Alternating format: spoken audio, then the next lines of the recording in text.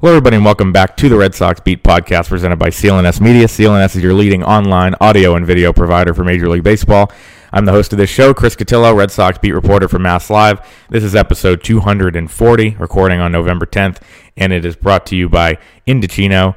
Indochino is the world's largest made-to-measure menswear brand. We'll be hearing a lot more from them later. Busy week for the Red Sox last week. Obviously, JD Martinez opts back in, really setting the tone for the rest of the offseason. Chaim Bloom's first winter at the helm. The GM meetings will start today and tomorrow in Scottsdale, Arizona. We'll have plenty of coverage on that over at Mass Live. Chaim Bloom starts his first offseason with a bunch of challenges, but gains a lot of clarity with JD Martinez deciding to opt in the other day. So that decision, the big news out of Boston this week. Some other tidbits. Sam Kennedy saying the Red Sox haven't started extension talks with Mookie Betts this winter. That's significant. I'll get into that a little bit later. And really about how this JD Martinez decision really factors into the Red Sox future, both short-term and long-term, and how they're going to approach things at these GM meetings and really start their winter.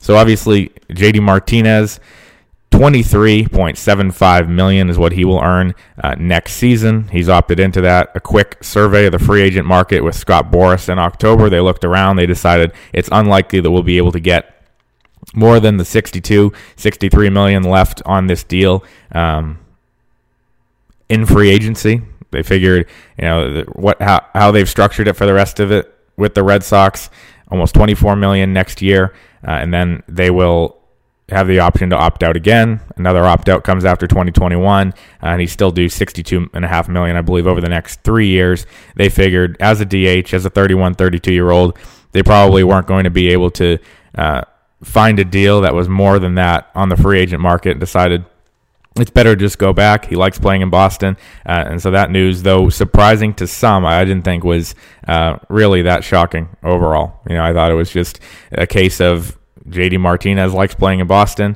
He's comfortable with the deal, and he didn't want to go through the painful free agent process that he went through a couple years ago. When everybody remembers, it took him until late February, early March to finally get his deal done with the Red Sox. Everybody knew that they were a perfect match all winter, but it still took so long. I don't think he wanted to go through that again and deal with the uncertainty in the winter. He doesn't like dealing with the business side of things. He lets Scott Boras handle that. Scott Boras obviously, talked to all the potential fits, probably came to the realization that teams in the National League do not view JD Martinez as an outfielder anymore, strictly a designated hitter, obviously a very, very good one, but definitely concerns about every time he played the outfield last year, he'd have a back issue that would come up, miss a few games, and I don't think teams in the National League were really looking at him as a guy who could go out there and play 100 games in the outfield. That limits you to American League teams, and we kept hearing about the White Sox, the Rangers, maybe the Yankees, teams like that. But ultimately, they decided that the best decision for JD is to come back, earn $23.75 million next year, and have the option to opt out again. A lot of indirect effects of that. JD Martinez's decision was kind of the first move, the first piece on the chessboard to go this winter for the Red Sox, and it will set off, this ripple effect of plenty of things. It's obvious that having him in the middle of the lineup is going to be great for the offense moving forward, especially just at least for next year. He's been a perfect fit in Boston, great producer, has been able to block out all the noise, and an MVP candidate 2018 and All-Star again in 2019. And one of the pieces, in a year where a lot of players regressed, especially in the starting rotation. JD Martinez was really, really good again in 2019, kind of flew under the radar. The numbers didn't really pop up, but at the end of the year, he was right there, the top of all the statistical categories, and just really so far been a perfect fit. And that relationship will likely continue for another year. A couple things to note: the Red Sox did not make any adjustments to the deal to sway Martinez's decision, and it seems like the Red Sox were actually wanting him to come back. I think there's a school of thought out there. The Red Sox didn't want JD to opt in because of the financial flexibility it would create if he opted out. I don't think that was the case. I think the way Chaim Bloom operates and the way this newly constructed front office is going to operate, they have options. They're going to be creative, and now there's going to be a lot of different options that they can explore both this week and beyond as the offseason goes on. JD Martinez coming back, that's a huge chunk of the payroll, $24 million almost out of that $208 million that they're trying to get under on the luxury tax threshold. That creates some obvious issues, and now the Red Sox are legitimately facing a tough salary crunch. Sam Kennedy, the team president, said at the end of the season, it's going to be challenging and difficult, but not impossible to have both Mookie Betts and JD Martinez on the roster in 2020. At this point, both of those guys are technically on the roster, but a trade is definitely in play for Mookie and also JD. Mookie, I think at this point, if everybody's reading the tea leaves and he's not really given an indication that he seriously wants to stay, or that he's going to take an extension, or that he's willing to make any commitments past when his control runs out this year, the Red Sox are going to explore trades. They're going to start that this week, and they're going to really look into it. And at this point, it would be not surprising at all to see him shipped out. It looks like they're going to at least consider the possibility of moving JD Martinez, but that is more complicated than you think. There's only 14 teams in the American League other than the Red Sox that could use him as a DH. You take away the teams that have DHs and the teams that can't afford him, you're down to probably 4 or 5. And then JD Martinez has a no-trade clause, a 3-team no-trade clause, which doesn't sound like much, but is definitely going to be in play, because if he's smart, and obviously him and Scott Boras are, they're going to put the teams that are going to be most interested, whether that be the White Sox, the Rangers, maybe the Blue Jays, teams like that, to give himself leverage and potentially renegotiate that deal. So a very limited market for JD Martinez that he can limit even further on the trade market. Kind of takes away the chance of him getting traded. The more likely options, obviously, that Mookie Betts trade, or if Chaim Bloom's able to get creative and maybe trade David Price to a contender package, a younger player, Michael Chavis, a Bobby Dahlbeck, C.J. Chatham, someone like that. Maybe trade Nathan Eovaldi in a similar deal to cut payroll and try to get at least something back for those guys. For a team built around a starting rotation, they almost need that Dodgers like bailout with the Beckett, Crawford, and Gonzalez deal for one of their starters now, which things turn around quickly. Why are they in this predicament? Obviously, it's that they have 136 million committed to 7 guys on guaranteed contracts. That's JD, David Price, Chris Sale, Bogarts, Eovaldi, Dustin Pedroia, and Christian Vasquez. Arbitration raises and medical expenses and all those things you got to factor in will account for about 80 or 85 million more. That'll bring the Red Sox to 220 million in projected payroll. That's 12 million more than they can have, and that's even before making any additions. That's with Rick Porcello, Mitch Moreland, Steve Pearce, Brock Holt, all these guys, Andrew Kashner off the books, and not having any additions for a team that's going to need some. Mookie not engaging in trade talks yet, not extension talks. Makes sense. It's only been 10 days, 14 days into Chaim Bloom's tenure. He's been in Florida getting organized, getting his family ready to move, and I'm sure they will be meeting up with the representatives for Mookie Betts at the GM meetings this week. And I was on the Bradfo show with Rob Bradford the other day, and we talked about kind of the perception of Mookie Betts, and according to a Twitter poll that I did, it's about 50-50 on people hoping that he would come back, which I thought was pretty ridiculous. If you said a year ago, after the year he had, a perfect fit in Boston, the production, being able to block everything out, MVP type season, the Red Sox and their payroll constraints and everything that's happened in the last year, which has obviously been a lot, the fact that 50% of people were actually hopefully he would opt out, I think is absurd. I think the Red Sox trust Chaim Bloom to be able to make moves creatively, to be able to make moves quickly, and having JD on your roster, yes, it makes things a little bit tighter with the payroll, but there are options. They have options, and there's a lot worse options for teams than having one of the best hitters in baseball in the middle of your lineup for at least the next year. The GM meetings will begin, I believe, Monday as the unofficial start. Tuesday, the official start.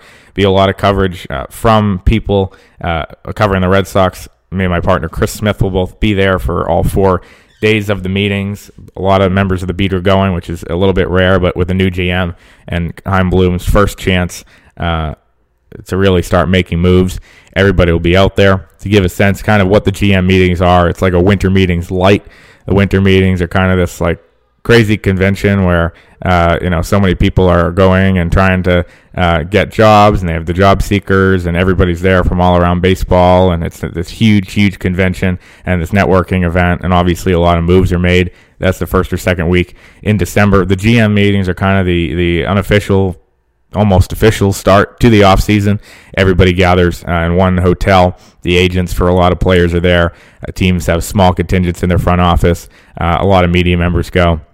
It's usually in a warm place in December, which is good. It's in Scottsdale, Arizona this year, in San Diego last year, and people are going to be kind of flying in the next couple of days, and it's a lot more informal. But there are a couple media availabilities as the days go on, where Chaim Bloom will be made available to those of us on the beat to check in, talk about kind of the sense he's gotten on Mookie Betts, on the rest of the team, on if they're going to re-sign any of the free agents, if extensions are possible. When he had his introductory press conference 2 weeks ago at Fenway, he, and I think rightly so, said that there was he didn't have enough knowledge about the Red Sox to really comment on any of the specifics. And that's totally makes sense. He was with a rival organization for the last 15 years. He knew some things, but now that he has access to all the internal information, he was going to familiarize himself with that. As part of his first couple weeks in the job, he's done that. Reached out to players, reached out to coaches, stayed talking to manager Alex Cora frequently, and something that Sam Kennedy found very impressive talking to him this week. Sam said that he was really happy that Chaim reached out to a lot of Red Sox alumni, talked to Carl Yastrzemski, talked to Jim Rice, guys like that, and really trying to make his mark and try to introduce himself to people who made the organization what it is. Bloom didn't comment on anything, was very, I don't know yet, so I can't comment. He's obviously learned a lot in the last 2 weeks, being around a little bit in the last couple of days in Boston and being in constant communication with everybody and really starting to formulate his offseason plan. And I'm sure that we'll get a lot more from him about the specifics of how he's going to approach this salary crunch, how he's going to approach the Mookie Betts situation, the injuries to the starting pitchers, guys like that. So a lot of specifics will be coming in the next few days. Very interestingly, the GM meetings usually, especially for the Red Sox, last year right after the World Series, kind of a crazy stretch where they won the World Series on a Sunday night in LA. The parade was Wednesday on Halloween in Boston, and then the next Monday was the start of the GM meetings, or the year-end press conference was Thursday with David Dombrowski and Alex Cora. The GM meetings were the next Monday in Carlsbad, California, so going coast to coast a few times in that short span, which was kind of crazy. The GM meetings were relatively useless for the Red Sox last year because they were literally 4 days removed from a parade. Now they're very, very important this year as Bloom really starts to make his mark in the next few days. The Rays, under Bloom and GM Eric Neander, and this is a topic in my notes column this week on Thursday, have been traditionally one of the busiest teams in November. November's not, obviously traditionally the big trading month, the big free agent signing month. Usually wait till December or January for that. But these guys in Tampa Bay over the last few years have prided themselves on they're going to make a move whenever they think they should. So last year at the GM meetings, there was one trade made. It was between the Rays and the Mariners. Catcher Mike Zunino goes to the Rays. You'll notice the Rays and the Mariners were really big trade partners and made a lot of big deals and a lot of November deals over the last few years. Not sure exactly if that connection's with Bloom or with Neander, but the familiarity between those teams, if any Mariners ever available in trade, I'm sure you'll hear the Red Sox interested in them now with Bloom there. Same with the Rays. He knows that system, and the Red Sox and Rays have shown a willingness to trade before. Obviously, the Nathan Eovaldi deal last year for Jalen Beeks at the trade deadline. So there's the familiarity there. And the Rays and the Dodgers frequently made some deals. Andrew Friedman used to run the Rays, used to be Chaim Bloom's boss. He's now in L.A. The former Red Sox GM candidate, Andrew Friedman, before they hired Bloom, is still in L.A. and going to be making probably some frequent calls, potentially about Mookie Betts, and obviously that line of communication will be open between Bloom and Friedman like it always has been for the former co-workers in Tampa. So the Red Sox actually could make a move this week. I'm not saying it's likely, but it's definitely more possible than it was under Dave Dombrowski. Dave kind of liked to stand pat. Running the numbers this week, it's incredible how many more transactions the Rays made in the winter, in the offseason periods, than J.D. Martinez. Than Dave Dombrowski, excuse me. The Red Sox, as everybody knows, last winter, they re-signed Pierce, re-signed Eovaldi, claimed Colton Brewer, acquired him in a trade, I guess, from the Padres. That was the only 40-man addition. The Red Sox have already made the same number of 40-man additions that they did a year ago, getting Josh Osich, a lefty reliever, off waivers from the White Sox.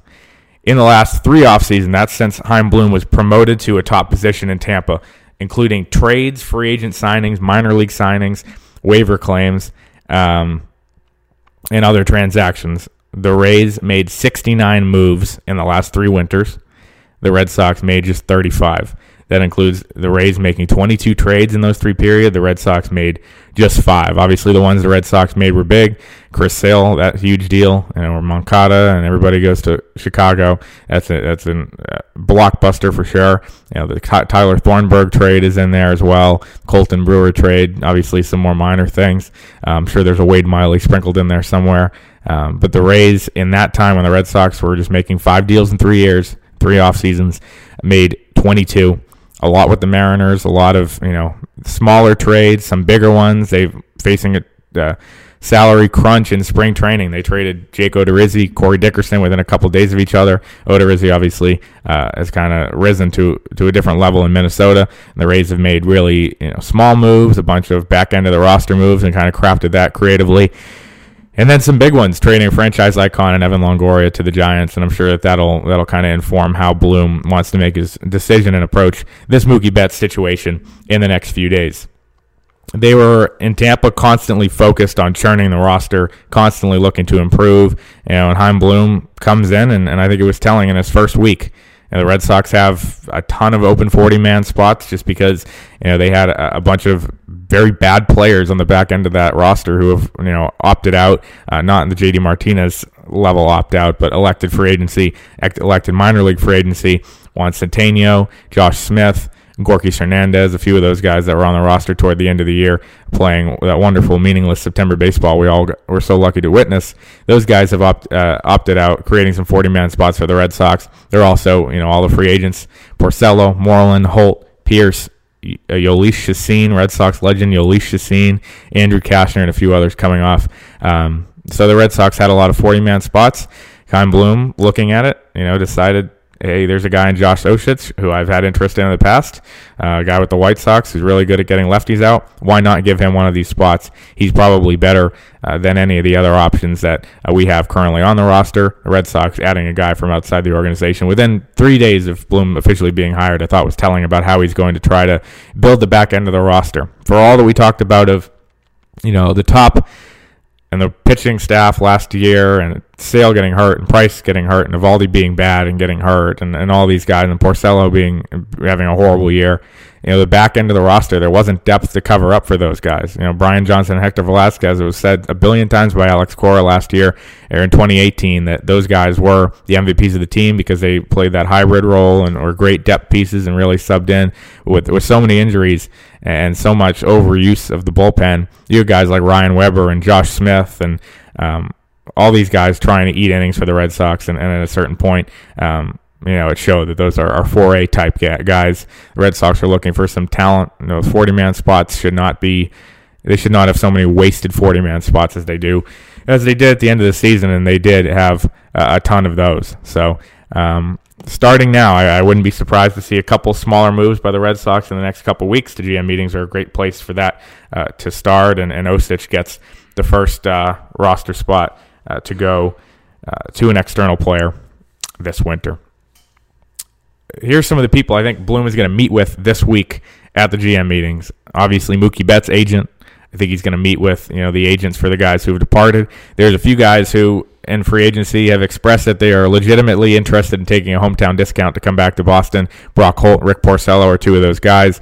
If Rick Porcello is willing to take, probably not at this point, but if he's willing to take a $4 or $5 million deal, there's a lot worse you could do than that in the rotation, so I think they'd explore that. I think the Red Sox are going to meet with pretty much every other team and the top executive for every other team. The Rangers are one to watch. The Rangers have, according to Evan Grant of the Dallas Morning News, have explored and internally talked about the idea of acquiring one of the Red Sox pitchers, acquiring one of the high-priced arms in a salary dump type deal. They want to make a splash heading into a new stadium, which I always think is a dumb way to operate, but they're interested in it. So maybe try to get David Price or Nathan Evaldi to the Rangers. Heimblum will see if that's possible this week. I'm sure they'll meet with pretty much every GM from every team.